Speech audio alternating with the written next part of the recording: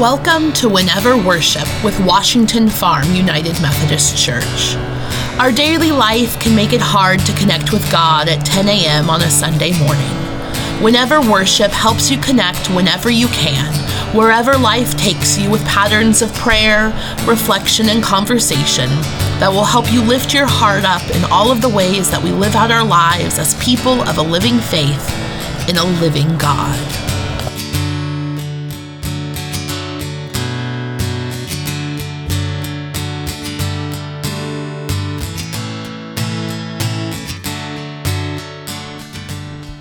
And he, the angel Gabriel, came to her and said, "Greetings, favored one, the Lord is with you." But she was much perplexed by his words and pondered what sort of greeting this might be. You know, I've always been struck in these verses from Luke chapter 1 about the words perplexed and pondered, and what they mean in this Christmas story. You see, the NRSV says that Mary was much perplexed. The King James Version reads troubled here. The NIV reads greatly troubled. And the NLT says confused and troubled. And in Greek, we get the word diataroxathe. Dia is a preposition that in the prefix intensifies the verb, which here is tarasso, which means to be agitated or troubled. This, you see, wasn't a nice, calm Mary who accepted the presence of Gabriel with a sweet acquiescence, but someone who was deeply disturbed by this visitation. Now, the story goes on to say that she didn't know what to make of what Gabriel was telling her. Again, we get a smattering of translations of the verb dialogozomai. The NRSV says perplexed. The NIV says wondered. The NLT says confused. And the Greek verb, well, properly, it means to go back and forth when thinking about things in such a way that typically leads to a confused conclusion where you're not quite sure what you're thinking about anything.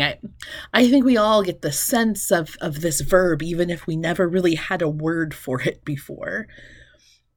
And you know, I wonder why we've made the decision to translate this story from the fear and confusion and agitation that is present in the original Greek, and instead cause Mary to ponder, to wonder, or to be anything but serene, dressed in blue, living a contemplative and receptive life. I really do wonder if it does something to our faith to not know that the Mary, the mother of Jesus, the Christ child, was a scared young woman who wasn't sure about this strange visitor telling her that she was going to have a child and that the father wouldn't be her betrothed Joseph, but God's own self. I would hazard a guess that it does do something to our faith. But what it does isn't anything good. When we take away the realness of the Christmas story, of any story in the Bible, really, instead of connecting us to a God who literally took on human flesh and lived our lives, it disconnects us from God, from the life of Jesus, and, well, ultimately, from each other. And here's the thing.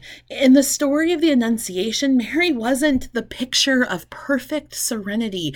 She was scared. And it wasn't just that this otherworldly being was appearing to her and greeting her by name. I mean, yes, we have to contend with the fact that if we take Ezekiel's description of angels as real, we're talking about a four-faced being. So, I mean, that's a real thing to be scared of. But even as Gabriel tells Mary not to be afraid, he also tells her that the Holy Spirit is going to come upon her.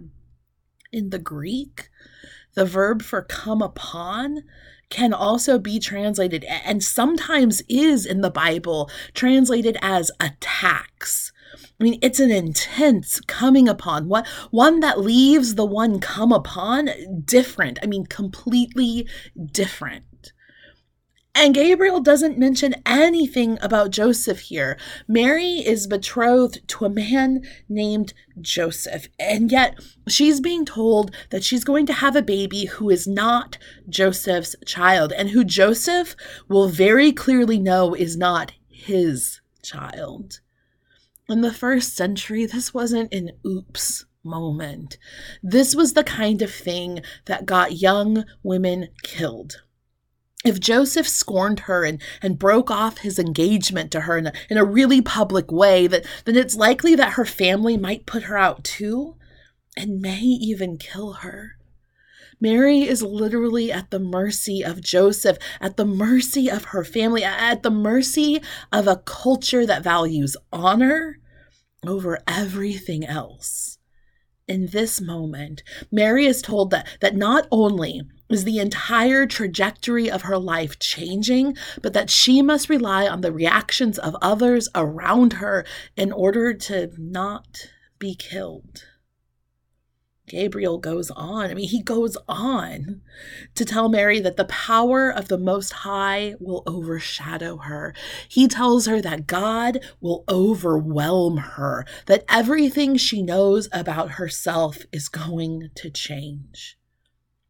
Imagine hearing that news. I mean, can we imagine hearing that news? I ask because I sometimes think that we can't.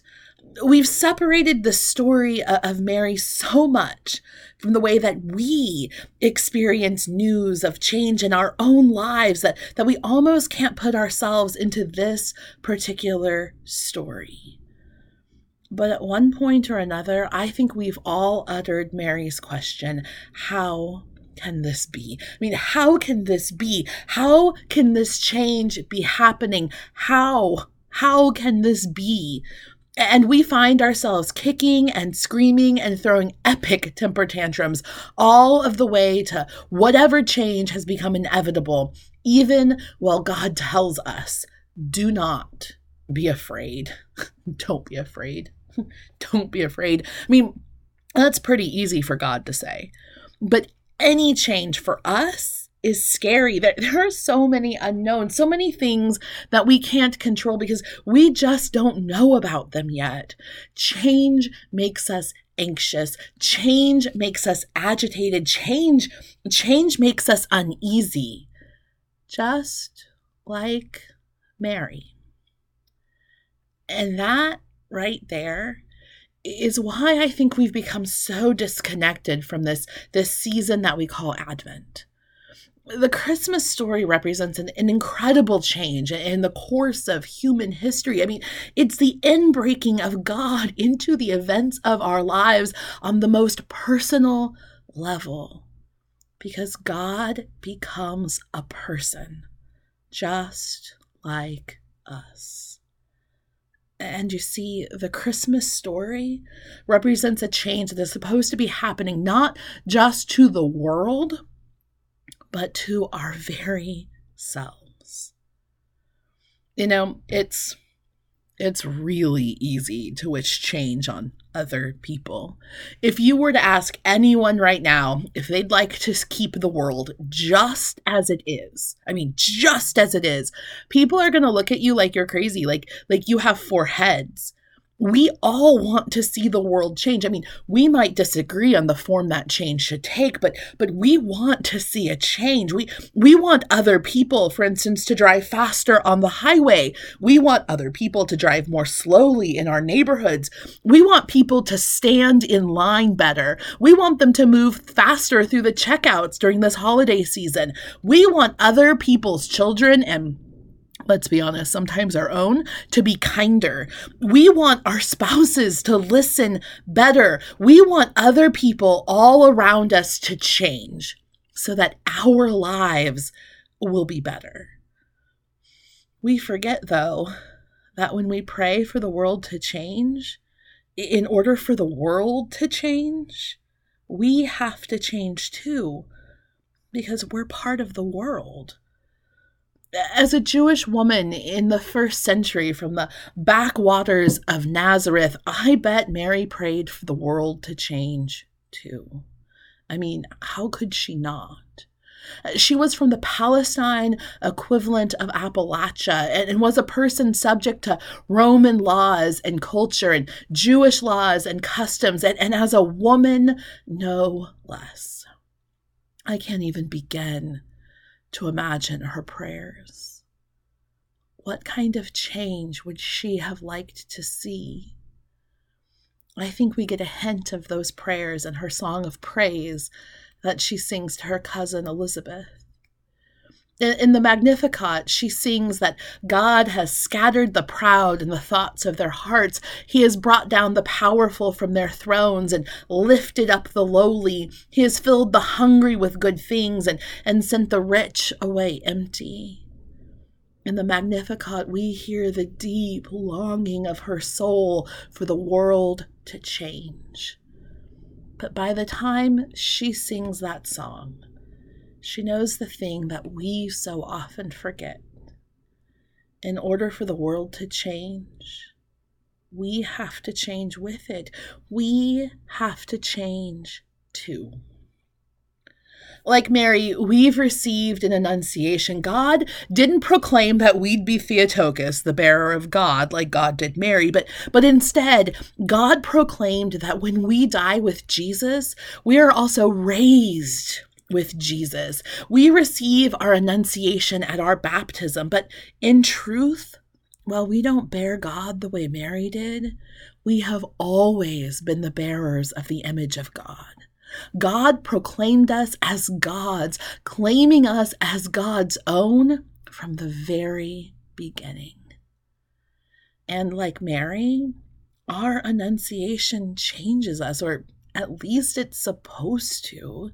It's supposed to conform us to the image of God.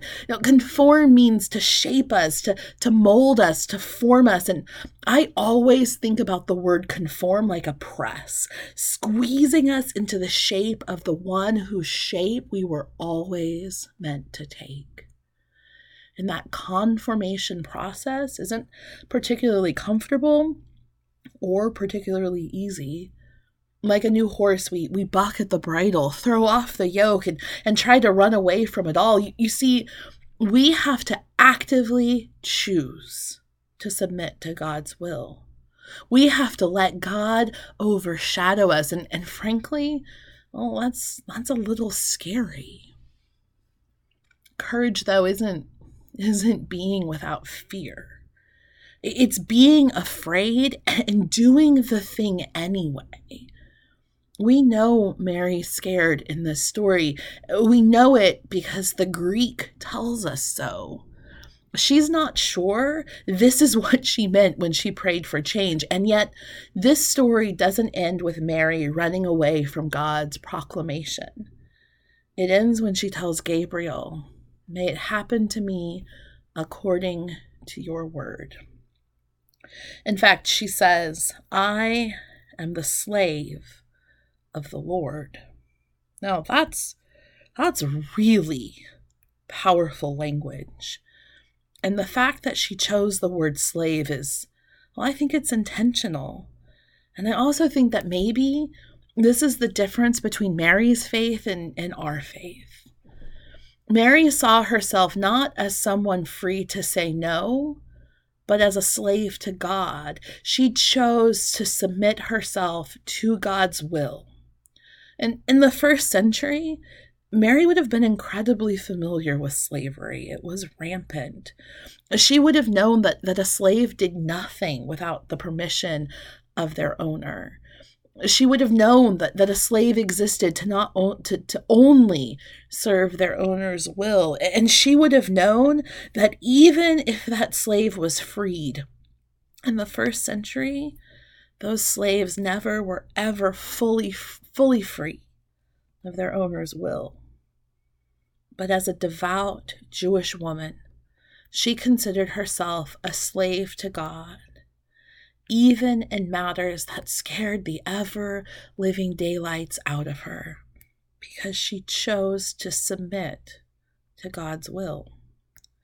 Now, God tells us to love our neighbor, and instead we create fences and walls around who our neighbors are so we don't have to talk to people that scare us. God tells us to give up all that we have to follow God, and we find ways of reframing that all into only some things so that we never have to feel the fear of not having enough. God tells us to take the gospel to the ends of the earth, and we make sure that we only see the nice ends, the ones that don't lead to places that scare us. God tells us to die to ourselves, and instead we create a really nice, sanitized story about why we don't need to really die to ourselves in order to serve God. The Christmas story is supposed to lead us to a faith with a hope like Mary's in the face of God's transformation of the world, including God's transformation of us. We don't have to be unafraid. We don't even have to think it's a good idea. We just need to know that it's God doing the work and lean into that just like Mary did. If we're being honest, it's so much easier to skip this transformation stuff and go all the way to Christmas morning where God's already transformed everything and we can just sing joy to the world. But when we do that, it really does affect our faith. Instead of connecting with a deeply personal God who is doing transformative work in us, even as God is doing transformative work in the world, we find ourselves disconnected from an indifferent God who doesn't listen to what we ask and doesn't change the world according to what we desire. Mary's Annunciation foreshadows the proclamation that God makes in our lives so that Mary's story of courageous hope can be our own story of courageous hope. Change is messy. Change is hard. Change is scary. The good news is that God knows all of that and does it anyway, even while reminding us, do not be afraid. Do not be afraid, friends. You have been called by God into a season of transformation. Will you let this Advent transform you so that you can worship more fully, spend less, give more, and love all? Mary said yes so that your answer might also be yes. This Advent, let your answer to God's call be yes, yes, and always yes. Amen.